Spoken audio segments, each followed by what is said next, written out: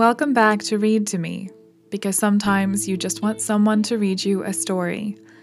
And welcome to part 2 of A Scandal in Bohemia from The Adventures of Sherlock Holmes by Arthur Conan Doyle.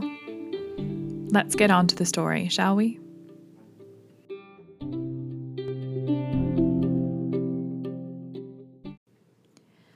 At 3 o'clock precisely, I was at Baker Street, but Holmes had not yet returned. The landlady informed me that he had left the house shortly after 8 o'clock in the morning. I sat down beside the fire, however, with the intention of awaiting him, however long he might be. I was already deeply interested in his inquiry, for though it was surrounded by none of the grim and strange features which were associated with the two crimes which I have already recorded, still, the nature of the case and the exalted station of his client gave it a character of its own. Indeed, apart from the nature of the investigation which my friend had on hand, there was something in his masterly grasp of a situation and his keen, incisive reasoning which made it a pleasure to me to study his system of work and to follow the quick, subtle methods by which he disentangled the most inextricable mysteries. So accustomed was I to his invariable success that the very possibility of his failing had ceased to enter into my head. It was close upon 4 before the door opened, and a drunken-looking groom, ill-kempt and side-whiskered, with an inflamed face and disreputable clothes, walked into the room. Accustomed as I was to my friend's amazing powers in the use of disguises, I had to look 3 times before I was certain that it was indeed he. With a nod, he vanished into the bedroom, whence he emerged in 5 minutes, tweed-suited and respectable, as of old. Putting his hands into his pockets, he stretched out his legs in front of the fire and laughed heartily for some minutes.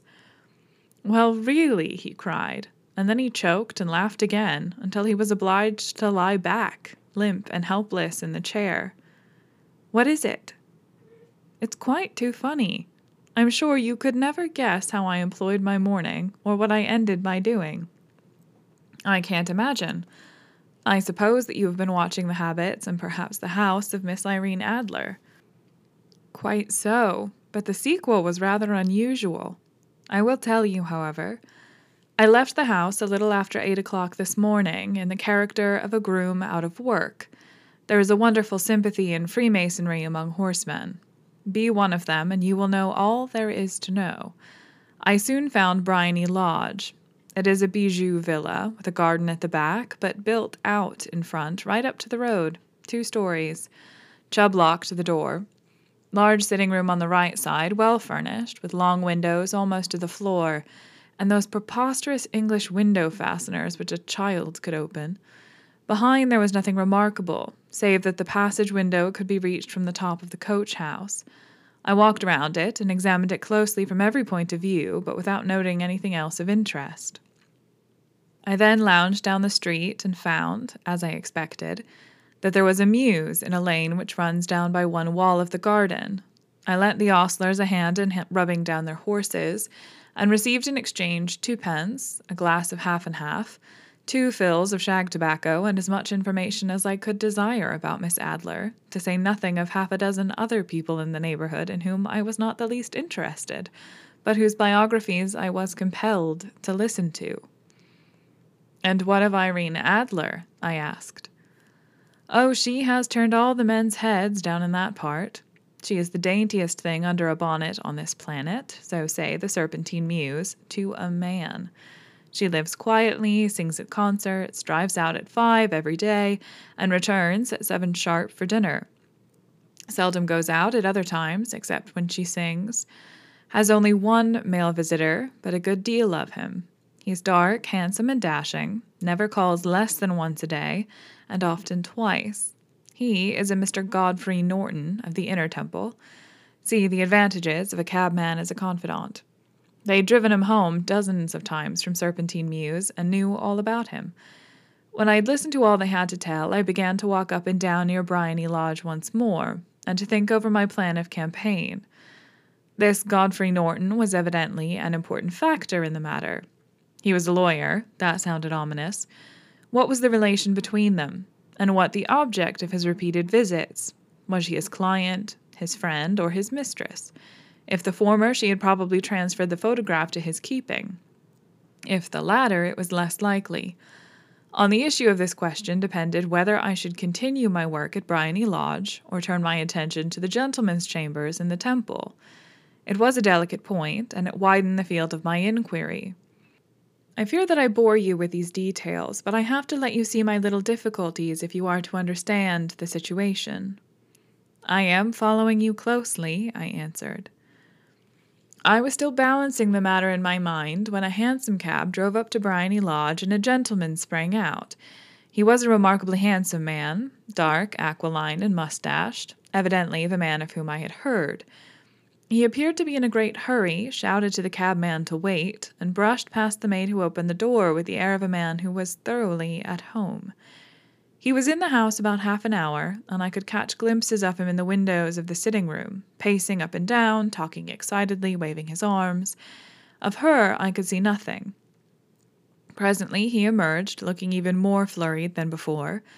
As he stepped up to the cab, he pulled a gold watch from his pocket and looked at it earnestly. "Drive like the devil," he shouted, "first to Gross and Hankey's in Regent Street, and then to the Church of St. Monica in the Edgware Road. Half a guinea if you can do it in 20 minutes. Away they went, and I was just wondering whether I should not do well to follow them, when up the lane came a neat little landau, the coachman with his coat only half buttoned, and his tie under his ear, while all the tags of his harness were sticking out of the buckles. It hadn't pulled up before she shot out of the hall door and into it. I only caught a glimpse of her at the moment, but she was a lovely woman, with a face that a man might die for. "The Church of St. Monica, John," she cried, "and half a sovereign if you reach it in 20 minutes. This was quite too good to lose, Watson. I was just balancing whether I should run for it, or whether I should perch behind her landau when a cab came through the street. The driver looked twice at such a shabby fare, but I jumped in before he could object. "The Church of St. Monica," said I, "and half a sovereign if you reach it in 20 minutes. It was 25 minutes to 12, and of course it was clear enough what was in the wind. My cabby drove fast. I don't think I ever drove faster, but the others were there before us. The cab and the landau with their steaming horses were in front of the door when I arrived. I paid the man and hurried into the church. There was not a soul there save the two whom I had followed and a surpliced clergyman, who seemed to be expostulating with them. They were all three standing in a knot in front of the altar. I lounged up the side aisle, like any other idler who has dropped into a church. Suddenly, to my surprise, the three at the altar faced round to me, and Godfrey Norton came running as hard as he could towards me. "Thank God," he cried. "You'll do. Come, come." "What then?" I asked. "Come, man, come, only 3 minutes, or it won't be legal." I was half dragged up to the altar, and before I knew where I was, I found myself mumbling responses which were whispered in my ear, and vouching for things of which I knew nothing, and generally assisting in the secure tying up of Irene Adler, spinster, to Godfrey Norton, bachelor. It was all done in an instant, and there was the gentleman thanking me on the one side and the lady on the other, while the clergyman beamed on me in front. It was the most preposterous position in which I ever found myself in my life, and it was the thought of it that started me laughing just now. It seems that there had been some informality about their license, that the clergyman absolutely refused to marry them without a witness of some sort, and that my lucky appearance saved the bridegroom from having to sally out into the streets in search of a best man. The bride gave me a sovereign, and I mean to wear it on my watch chain in memory of the occasion. "This is a very unexpected turn of affairs," said I. "And what then?" "Well, I found my plans very seriously menaced. It looked as if the pair might take an immediate departure, and so necessitate very prompt and energetic measures on my part. At the church door, however, they separated, he driving back to the temple, and she to her own house. "I shall drive out in the park at 5 as usual," she said as she left him. I heard no more. They drove away in different directions, and I went off to make my own arrangements. "Which are?" "Some cold beef and a glass of beer," he answered, ringing the bell. "I have been too busy to think of food, and I am likely to be busier still this evening. By the way, Doctor, I shall want your cooperation." I shall be delighted. You don't mind breaking the law? Not in the least. Nor running a chance of arrest? Not in a good cause. Oh, the cause is excellent. Then I am your man. I was sure that I might rely on you. But what is it that you wish? When Mrs. Turner has brought in the tray, I will make it clear to you. Now, he said, as he turned hungrily on the simple fare that our landlady had provided, I must discuss it while I eat, for I have not much time. It is nearly 5 now. In 2 hours we must be on the scene of action. Miss Irene, or Madam, rather, returns from her drive at 7. We must be at Briony Lodge to meet her. And what then? You must leave that to me. I have already arranged what is to occur. There is only one point on which I must insist. You must not interfere, come what may. You understand? I am to be neutral. To do nothing whatever. There will probably be some small unpleasantness. Do not join in it. It will end in my being conveyed into the house. 4 or 5 minutes afterwards, the sitting-room window will open. You are to station yourself close to that open window. Yes. You are to watch me, for I will be visible to you.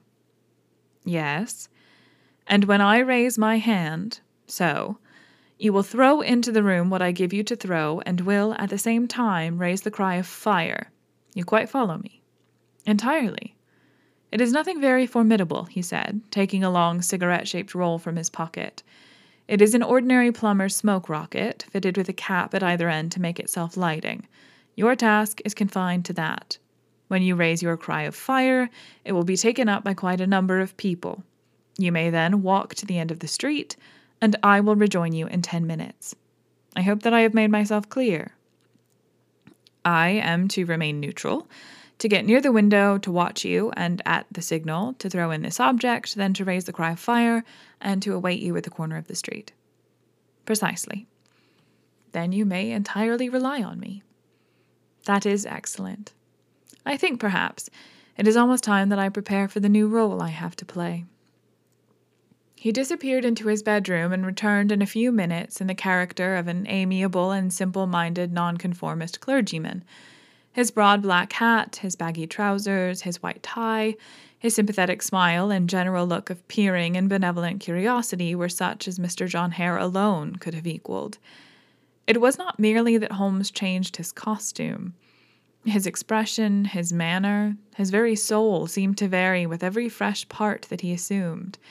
The stage lost a fine actor, even as science lost an acute reasoner, when he became a specialist in crime. It was 6:15 when we left Baker Street, and it still wanted 10 minutes to the hour when we found ourselves in Serpentine Avenue. It was already dusk, and the lamps were just being lighted as we paced up and down in front of Briony Lodge, waiting for the coming of its occupant. The house was just such as I had pictured it from Sherlock Holmes's succinct description, but the locality appeared to be less private than I expected. On the contrary, for a small street in a quiet neighborhood, it was remarkably animated. There was a group of shabbily dressed men smoking and laughing in a corner, a scissors grinder with his wheel, 2 guardsmen who were flirting with a nurse girl, and several well-dressed young men who were lounging up and down with cigars in their mouths. You see, remarked Holmes, as we paced to and fro in front of the house, this marriage rather simplifies matters. The photograph becomes a double-edged weapon now. The chances are that she would be as averse to its being seen by Mr. Godfrey Norton as our client is to its coming to the eyes of his princess. Now the question is, where are we to find the photograph? Where indeed? It is most unlikely that she carries it about with her. It is cabinet size, too large for easy concealment about a woman's dress. She knows that the king is capable of having her waylaid and searched. 2 attempts of the sort have already been made. We may take it then that she does not carry it about with her. Where then? Her banker or her lawyer, there is that double possibility. But I am inclined to think neither. Women are naturally secretive, and they like to do their own secreting. Why should she hand it over to anyone else? She could trust her own guardianship, but she could not tell what indirect or political influence might be brought to bear upon a businessman. Besides, remember that she had resolved to use it within a few days. It must be where she can lay her hands upon it. It must be within her own house. But it has twice been burgled. Pshaw, they did not know how to look. But how will you look? I will not look. What then? I will get her to show me. But she will refuse. She will not be able to. Ah, but I hear the rumble of wheels. It is her carriage. Now, carry out my orders to the letter. As he spoke, the gleam of the side lights of a carriage came round the curve of the avenue. It was a smart little landau which rattled up to the door of Bryony Lodge. As it pulled up, one of the loafing men at the corner dashed forward to open the door in the hope of earning a copper, but was elbowed away by another loafer, who had rushed up with the same intention. A fierce quarrel broke out, which was increased by the two guardsmen, who took sides with one of the loungers, and by the scissors grinder, who was equally hot upon the other side. A blow was struck, and in an instant the lady, who had stepped from her carriage, was the center of a little knot of flushed and struggling men, who struck savagely at each other with their fists and sticks. Holmes dashed into the crowd to protect the lady, but just as he reached her, he gave a cry and dropped to the ground, with the blood running freely down his face. At his fall, the guardsmen took to their heels in one direction and the loungers in the other, while a number of better-dressed people who had watched the scuffle without taking part in it crowded in to help the lady and to attend to the injured man. Irene Adler, as I will still call her, had hurried up the steps, but she stood at the top with her superb figure outlined against the lights of the hall, looking back into the street. "Is the poor gentleman much hurt?" she asked. "He's dead," cried several voices. "No, no, there's life in him," shouted another, "but he'll be gone before you could get him to the hospital." "He's a brave fellow," said one woman. "They would have had the lady's purse and watch if it hadn't been for him. They were a gang and a rough one, too. Ah, I think he's breathing now."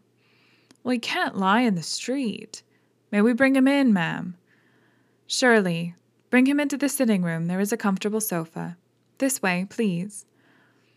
Slowly and solemnly he was borne into Bryony Lodge and laid out in the principal room, where I still observed the proceedings from my post by the window. The lamps had been lit, but the blinds had not been drawn, so that I could see Holmes as he lay upon the couch. I do not know whether he was seized with compunction at that moment for the part he was playing, but I know that I never felt more heartily ashamed of myself in my life than when I saw the beautiful creature against whom I was conspiring, or the grace and kindliness with which she waited upon the injured man. And yet, it would be the blackest treachery to Holmes to draw back now from the part which he had entrusted to me. I hardened my heart and took the smoke rocket from under my ulster. After all, I thought, we are not injuring her. We are but preventing her from injuring another. Holmes had sat up upon the couch, and I saw him motion like a man who is in need of air. A maid rushed across and threw open the window. At the same instant I saw him raise his hand, and at the signal I tossed my rocket into the room with a cry of "Fire!" The word was no sooner out of my mouth than the whole crowd of spectators, well-dressed and ill, gentlemen, ostlers, and servant-maids, joined in a general shriek of "Fire!" Thick clouds of smoke curled through the room and out at the open window. I caught a glimpse of rushing figures, and a moment later the voice of Holmes from within, assuring them that it was a false alarm. Slipping through the shouting crowd, I made my way to the corner of the street, and in 10 minutes was rejoiced to find my friend's arm in mine, and to get away from the scene of the uproar. He walked swiftly and in silence for some few minutes until we had turned down one of the quiet streets which led towards Edgware Road. "You did it very nicely, Doctor," he remarked. "Nothing could have been better. It is all right." "You have the photograph?" "I know where it is."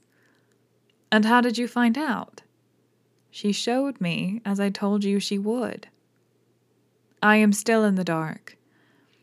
"I do not wish to make a mystery," said he, laughing. "The matter was perfectly simple. You, of course, saw that everyone in the street was an accomplice. They were all engaged for the evening." "I guessed as much." "Then, when the row broke out, I had a little moist red paint in the palm of my hand. I rushed forward, fell down, clapped my hand to my face, and became a piteous spectacle. It is an old trick. That I also could fathom. Then they carried me in. She was bound to have me in. What else could she do? And into her sitting room, which was the very room which I suspected. It lay between that and her bedroom, and I was determined to see which. They laid me on a couch. I motioned for air. They were compelled to open the window, and you had your chance. How did that help you? Oh, it was all important. When a woman thinks that her house is on fire, her instinct is at once to rush to the thing which she values most.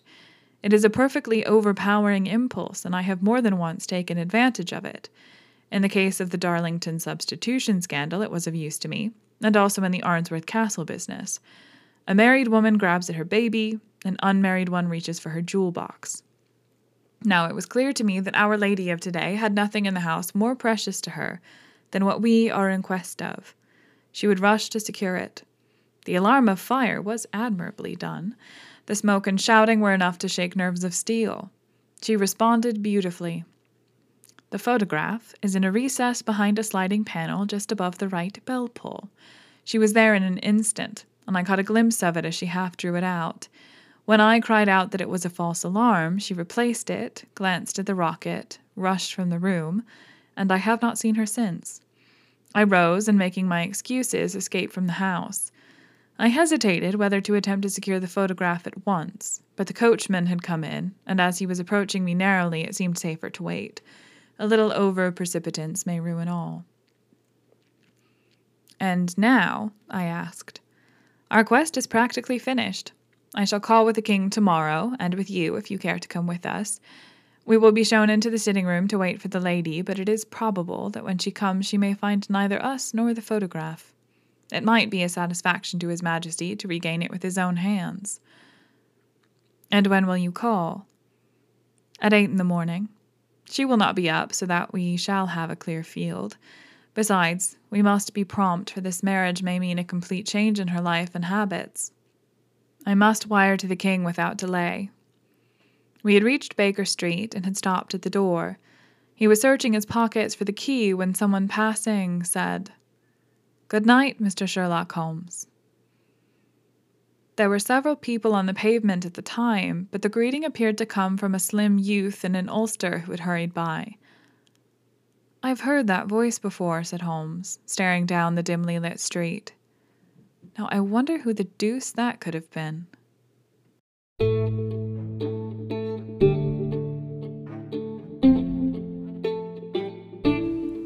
Thanks for listening to this episode of Read to Me. You can support the podcast by subscribing on whatever platform you're using to listen right now. You can also leave us a review on iTunes, which is a great way to help other people find the podcast and really, really helps us out with those pesky algorithms. You can follow the podcast on both Instagram and Twitter at ReadToMePod, although admittedly I'm much more active on Instagram. I post new episodes every Tuesday and Friday, and occasionally I'll post bonus episodes on Sundays as well. Thanks again for listening, and until next time, happy reading.